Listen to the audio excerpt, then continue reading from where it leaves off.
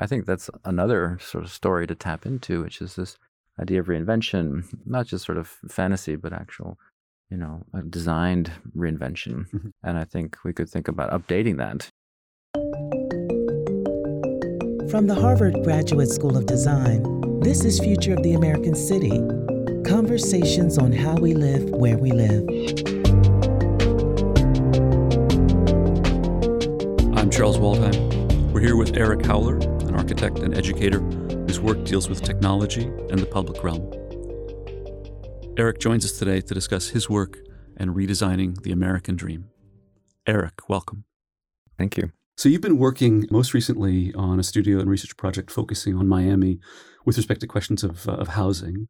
Tell us about the studio. So we're looking at Miami as a city, but also through the lens of housing, and specifically through lenses of climate adaptation, mobility, and to some extent affordability.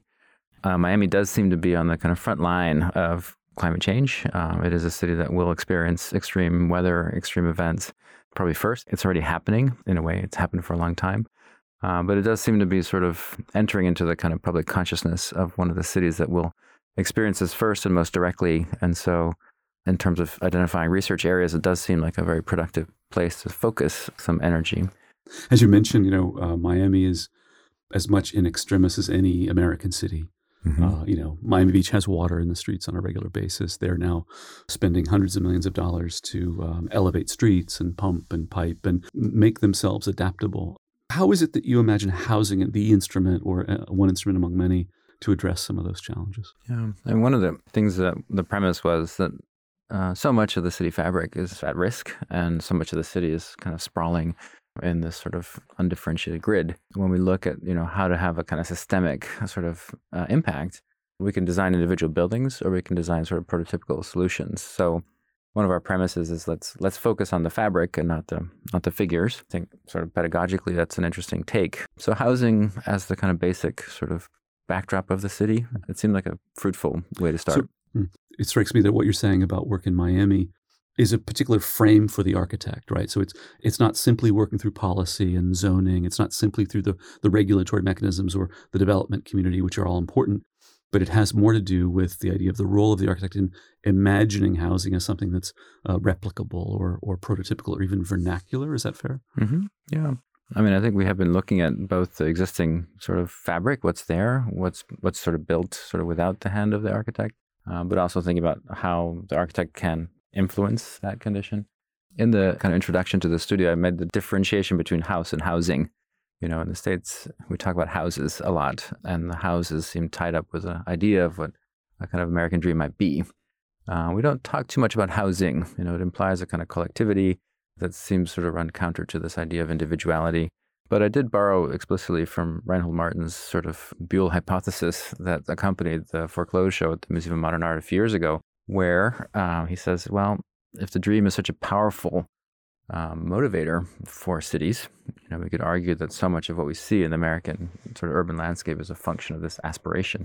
He says, to redesign the city, you have to redesign the dream, which is a kind of powerful way to think about it. So not only are we sort of trying to find sort of types and, solutions, but we're also trying to put forward a kind of alternative image of what might be aspirationally a kind of new dream. And it might include questions of density and connectivity, not just questions of territory and privacy.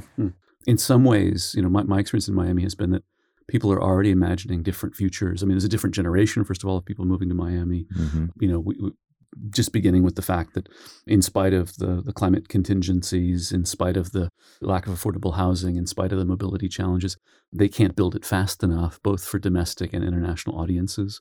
And you point, I think quite rightly, to the kind of contradiction in a way, the condition of the vast majority of Miami being single-family homes in that kind of prototypical, it's for the vast majority of people, their single biggest asset. It's also a part of their realization of a certain middle-class lifestyle.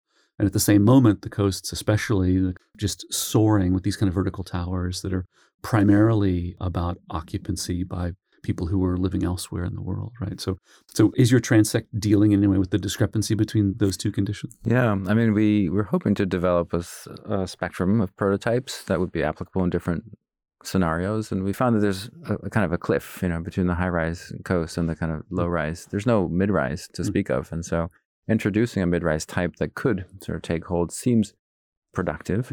I do think, to get to this question of the American dream, it's like a dream for whom? Miami, as you know, is such an immigrant city, a city of people coming in waves, not just, the Cubans from the 60s and 70s, but it's still a kind of dream destination.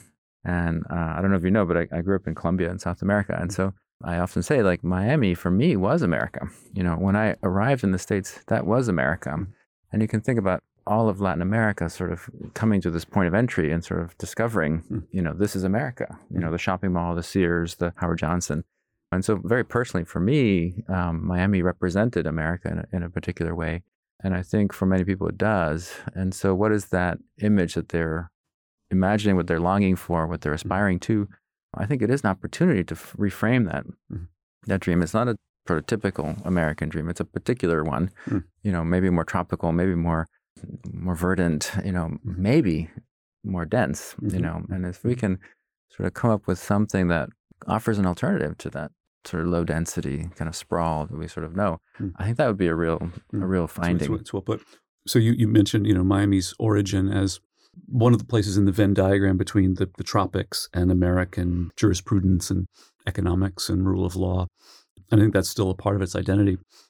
It's true, as much as any other American city that I'm aware of, Miami has built itself through neighborhoods that maintain their kind of architectural legibility through ethnic identity or racial identity. And that, the little Havanas and the little Haitis and, the idea that as much as any other city, Miami has decided to preserve its architectural identity as a part of its cultural identity.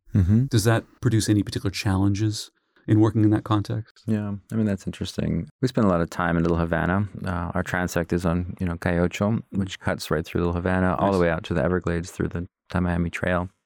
And that was a deliberate choice to sort of pick a transect that's kind of famous for, its different neighborhoods, different communities. It also has a kind of historic connection, that was the street that went through the Everglades to connect to Tampa. So there are neighborhoods that are much lower, and neighborhoods that are on high ground. So those subtleties, I think, are very, very interesting. Sort of amplifying those, I think, will be part of the analysis. But when we were there, we did spend time in Domino Park and different neighborhoods, and then we went down to Coral Gables and tried to sort of taste test, some of these different neighborhoods. I do think there's differences in the way people use space, just watching people interacting in the public realm. I think that's something that the students were sort of clued into. Registering some of those specificities of kind of architecture and human behavior, I think is part of it. And so many of these things are cultural. That is part of the calculus as students are processing, some of this design questions. But I do think, even as you drive, sometimes the street goes up quite subtly and you start to pick up on some of those subtleties. It is true. It's a very subtle, very horizontal landscape, but ultimately reading that landscape becomes an important set of skills. The number that always comes to my mind is the crown of the main runways at Miami International, I want to say, are plus 8 feet above mean sea level based on certain models. Yeah. I think where is the ground is a good question. I was reading Joan Didion's book on Miami, and she makes a comment about, the architecture had become kind of unmoored, and this kind of landscape that's sort of provisionally called ground or called solid, making claims to solid ground. And I think so much of what you experience in Miami is a kind of sense that the ground isn't really as solid as you might think it is, and more provisional. That's right. And I think that could be a launch point for the students as well to think about, is this the ground, or do we need to build it, or do we need to duplicate it in some of the downtown areas? We toured the Swire project, the Brickell City Center, which I have a theory that it's basically an Asian sort of city, sort of transplanted here.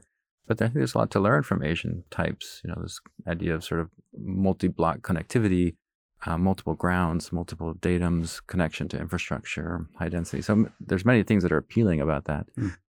Even question of ground, I think, is a good starting point. And as we think about the streets flooding and having alternate streets or duplicate streets, it doesn't seem completely wrong to me that we could plan for multiple levels. If you look at the history of the American city, cities like Seattle or Chicago have radically transformed their relationship to ground over the course of a generation or two. And in that context, I mean, I've come to think of Miami not so much as an apocalyptic condition, but more so a cultural choice. And from a kind of empirical point of view, I wonder if you'd agree with this. It's not a rational choice to build there. Mm-hmm. I mean, it's a product of desire, among other things. Mm-hmm. And yet now, having built it for a century, I can't imagine a world without it, Yeah, I mean, think of all those dreams and all those fantasies. Yeah. I mean, I love thinking about like the early days of Miami and sort of competing with other destinations for winter escapes, and how do you kind of reinvent yourself? It does have a tremendous appeal, and then the architecture sort of provides a kind of backdrop. This sort of fantastical architecture of Morris Lapidus and these sort of grand stairs and things. And so I think that's another sort of story to tap into, which is this idea of reinvention, not just sort of fantasy, but actual, a designed reinvention. Mm-hmm. And I think we could think about updating that. What was it like in the 50s? What technologies were available in terms of conditioning environments, sort of creating artificial worlds? Okay, what's available today? How do we sort of speculate about this moment and a kind of larger scale reinvention of a city? But, if you think about Venice and the kind of importance of that and the way that it's absorbing Acqualta into part of its culture, I think some people are saying, well, maybe we need to just learn to live with this and design for this, the way that Venice has these sort of multiple grounds, different seasons of water. Yeah, maybe it needs to become more seasonal. I mean, I think so much of if you think about Le Corbusier's sort of standard temperature, standard conditions, exported all over the world, 17 degrees, respiration exact, Mm-hmm. that attitude sort of characterized so much of the 20th century. Now maybe we need to sort of unlearn that and sort of think about different states, different thermal gradients, Mm-hmm. Different degrees of humidity. And I think that would sort of ease, in a way, the kind of specification for so much design, so much architecture. So I'm interested in what you're saying about the American dream and Miami's role historically in conjuring the good life or conjuring the desire. I think it's true what you say, that at various moments historically, architecture has been mobilized in Miami to illustrate that, manifest that desire, and then it's been mediated, right? That in my era growing up, it was television broadcast, right? It was Jackie Gleason, and it was and in another moment it became film again, and now music video and these kinds of things. So I wonder if there aren't ways in which the architectural imaginary can't be deployed in your work and in your students' work to motivate our desires. I grew up with Miami Vice from Colombia, dubbed in Spanish. So I mean, television did contribute to that sort of that imaginary. Mm-hmm. And I think a lot of these super powerful, broadcasts could be sort of updated, for a new Miami. Yeah. We were speaking with Lorinda Spear and her work with her partners in Architectonica in building Atlantis. I don't know if you remember if you received this in Columbia, but I know as a student of architecture in Florida at the time, you couldn't escape that Atlantis, it was possible through speculative real estate development to build a project that audacious, and that was in the opening credits of Miami Vice. And architecture was somehow playing a role in that imaginary. Yeah. I mean, we launched our semester studios with research and precedents. Students sort of all selected housing projects that they were interested in, a whole spectrum of different typologies.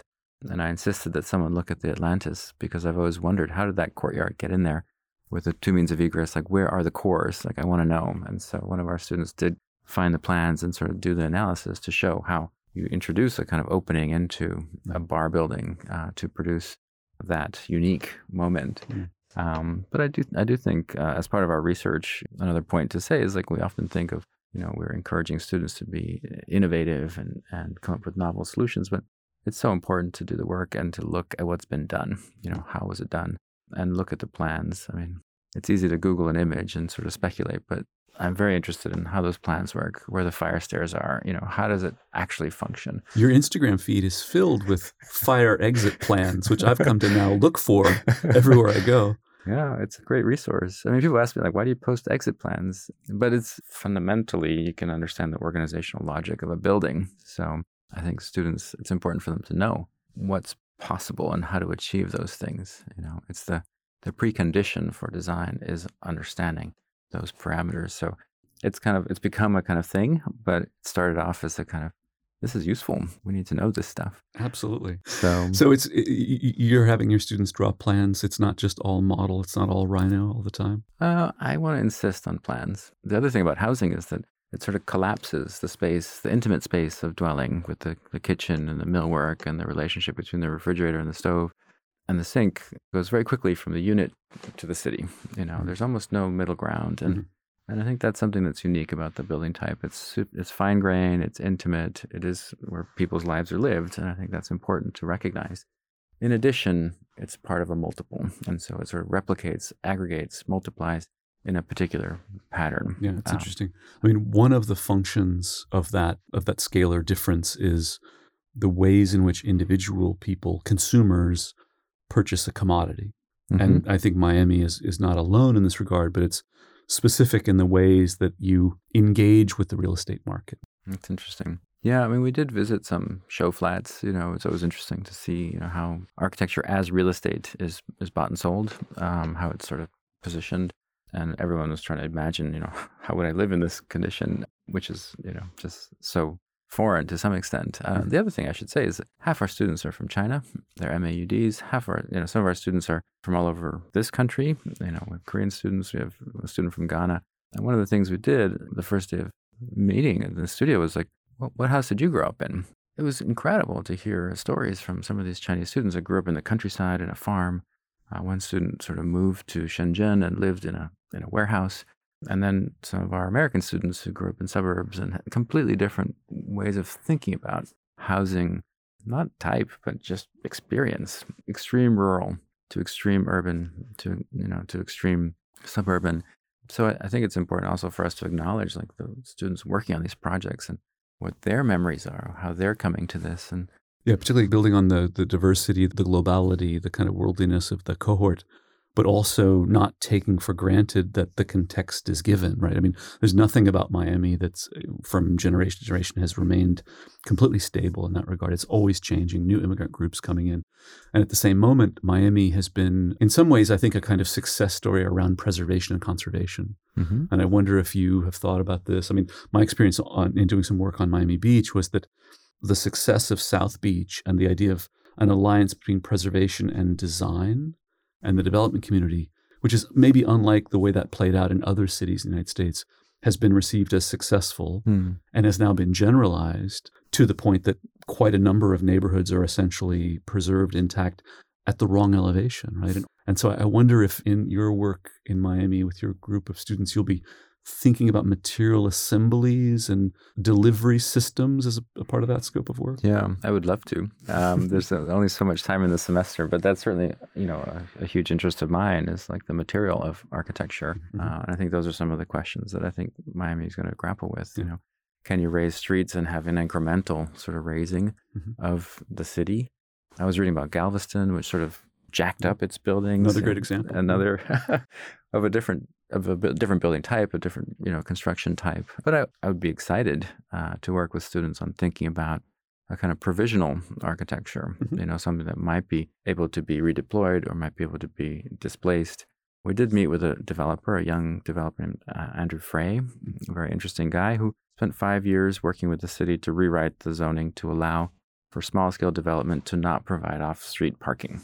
He spent 5 years to get that change for this particular type, 10,000 square feet or less, not require parking, which unlocked a tremendous amount of real estate sites that were undevelopable because of the parking requirements. And so I think he argued, that if we remove that requirement, these sites could be developed, these smaller sites, because the Miami 21 seems to sort of gear itself towards larger parcels, large developments where parking can be consolidated. But he made a great case and he managed to build a series of projects. Very thoughtfully, he made the second floor at about 15 feet, much higher than would be normal.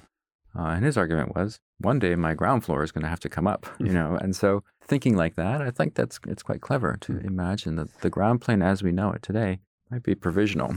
And if we plan ahead, we can allow for some room there while retaining the headroom clearances on the ground floor. So, I mean, it's not uncommon in the American city that our legal and policy frameworks are lagging behind. We're fighting the last war often, whether it's parking or density or height limits or relationships to transit or any number of other measures. In that regard, the physics of elevating are not trivial, not to mention the economics and the social disruption and questions of continuity of services and the perverse incentives of the differential impacts of this on various elements within the community.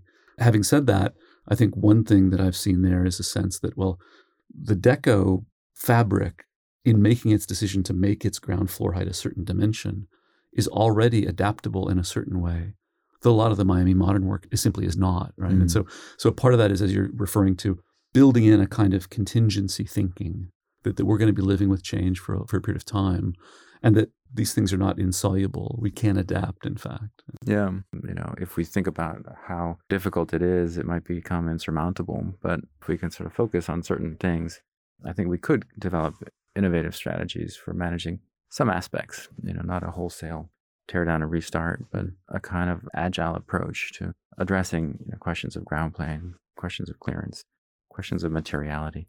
That strikes me as timely. I mean, especially given the geography of South Florida, as the limestone geology, all of these things mitigate against the kinds of solutions we see in the Netherlands or we see post-Katrina, post-Sandy. And so I think for us, for our purposes, there's maybe no more interesting laboratory for these questions right now than Miami, given the specificity of its horizontality and its history that you're referencing of being built through a kind of American dream, a kind of immigrant experience, but also through private development as much as anything else. Yeah, it does seem like when we ask, what's the mayor's position on this? Or, is the mayor thinking about this?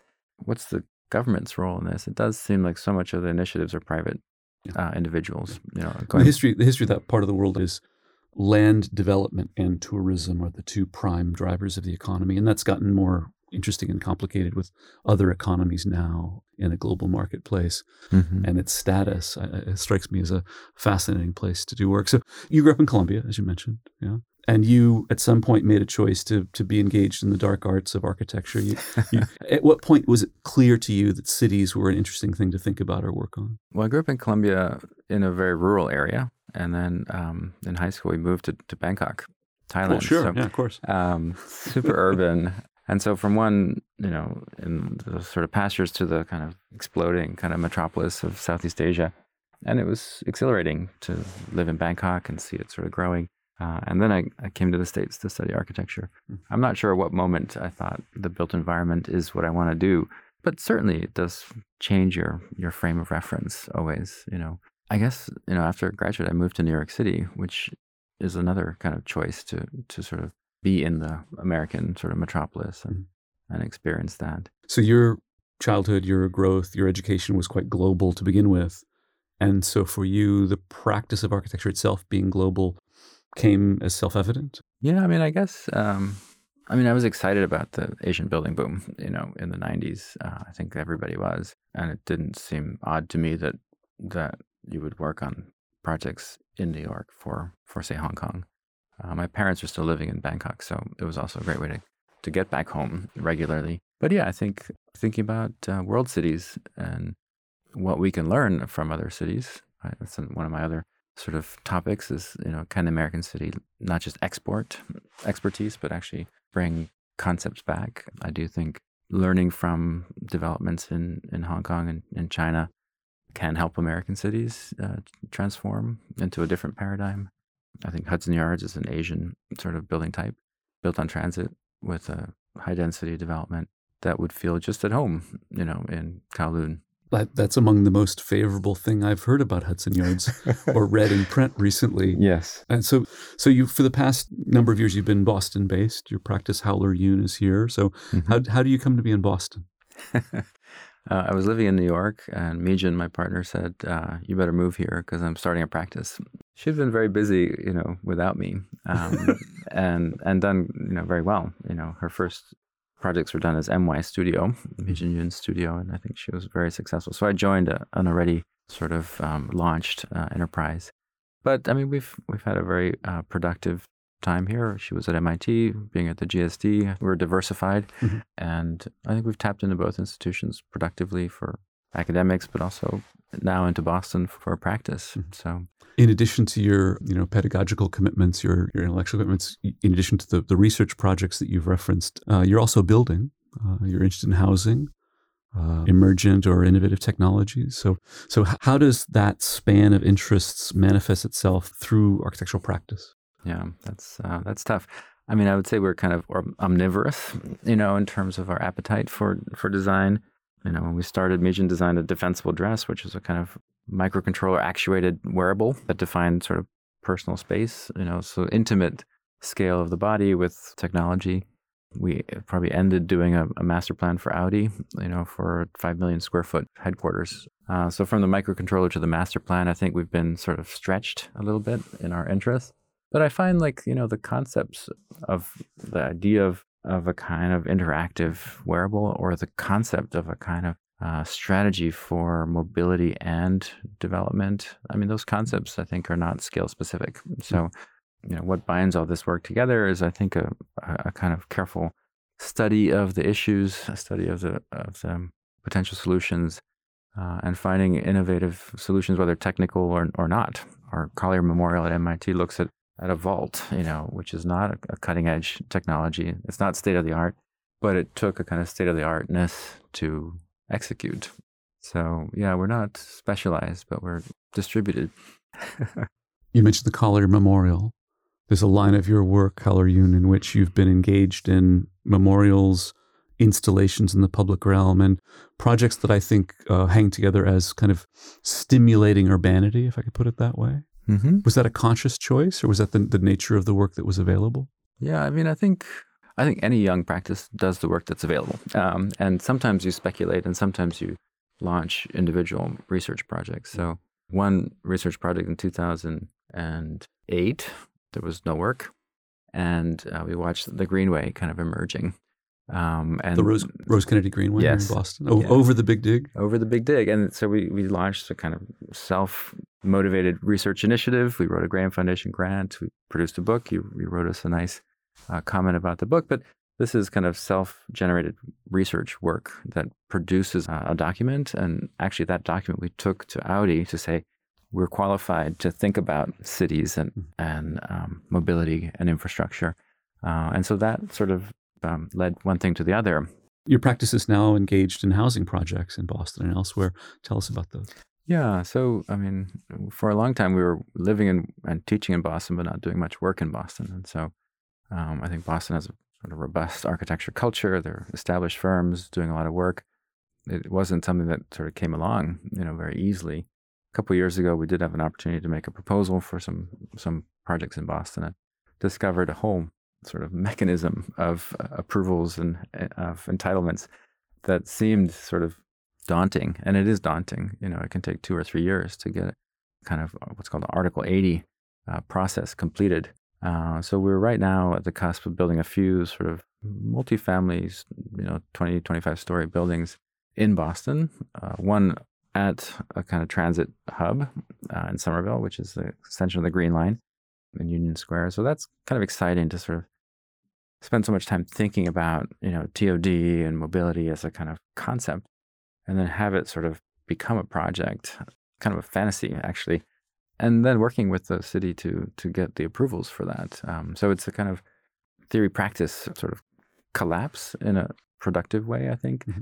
But we are starting to think about, how to work in the city. And I think for the students, I think it's important to understand that, the stakeholders, it's not just your willpower, it's actually the developers' investment, the pro forma, the kind of city's sort of process and regulation. And so we spend so much time thinking about design and the form and the organization, but, to such a large extent, it is about the way that it engages the neighbors through the approval process, how it engages the context. And so I'm learning in parallel with the students about this process, which is, it's fascinating, and it requires a different set of skills. You could be a great, designer and a terrible public speaker and not be able to get anything in a kind of public community process, and so that's been an incredible learning experience as well. So the role of the architect, the role of, Haller Yoon, your practice in these projects is well beyond simply the traditional role of, design service and construction documents and specifications. Your work seems central to contributing to the viability of the project by enabling their permitting, their public acceptance. And so say more about that and that division of labor between yourself and the developers that you're working with. Yeah, it's interesting. When we started, a developer said, write us a proposal. I said, okay, concept design, schematic design, design development, all the steps. And he's like, what about entitlements? I'm like, entitlements, right. We need I don't need any, I'm good. we need a phase for entitlements. And, we kind of naively thought that, $20,000 should cover whatever approvals we might need. Turns out, the entitlements is the hardest part. And, it's a multi-month process, involving, 30, 40 public meetings. And so that was eye-opening. But it's true. I feel like, if you can't articulate a design to a community, where there are people that are afraid of being displaced and they're angry. They're union workers that are standing in the back of the room, asking if you're going to build that union. So this is the kind of the process of building in Boston. It's not what I trained to do in school, but it's essential to getting it done. I think architects are great communicators, and being able to stand up and listen to somebody who's concerned about this, air pollution, traffic, these are the things people worry about. I know Hal or Youn are doing work beyond Boston, beyond the locale. You're working internationally. And what can you say that those experiences share with your work in Boston? Not much. No, I mean the context of China is so it's so interesting, because clients are saying we want something really special, we want something really iconic, and it can't be special enough, and so everything has to be different. Yes, and there's a kind of hyper articulation, and even when we say, this is a foreground building, these are going to be background buildings, and we're going to simplify those. At that point, not only the client, but the government officials say, can we get more of a skyline, and we're like, well, this is our backdrop. So there is a kind of desire for architecture to do more in certain contexts in China, do more placemaking, do more, icon making. Instagram making. Instagram making, yes. And the client said, we need something Instagrammable. It was the brief. So that is the desire for architecture there. And in the States, sometimes people want something iconic and sometimes people want something, just functional. I think it's important to be able to know when what is required in each context and to be able to work with that. So we're doing a lot of housing projects in Boston that are fabric buildings, 6-story fabric buildings that fit into the neighborhood. They have a couple of beautiful details, but they're not calling attention to themselves. Maybe not brick. Maybe not brick. One brick. One brick building. Strange sort of attachments to different materials. I mean, you could argue, climate is culture, but also material is culture, and so Boston has certain materials that are native and present. Eric, thanks very much. Yeah, thank you. It's been fun.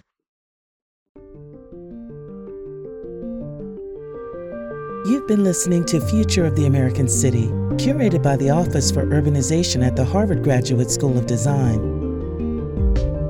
This conversation was supported by the Knight Foundation and the generous donors to the American Cities Fund. Our producers are Aziz Barber, Charlie Gilliard, Jeffrey S. Nesbitt, and Mercedes Peralta. Music is by Kevin Graham. To learn more, visit fotac.gsd.harvard.edu.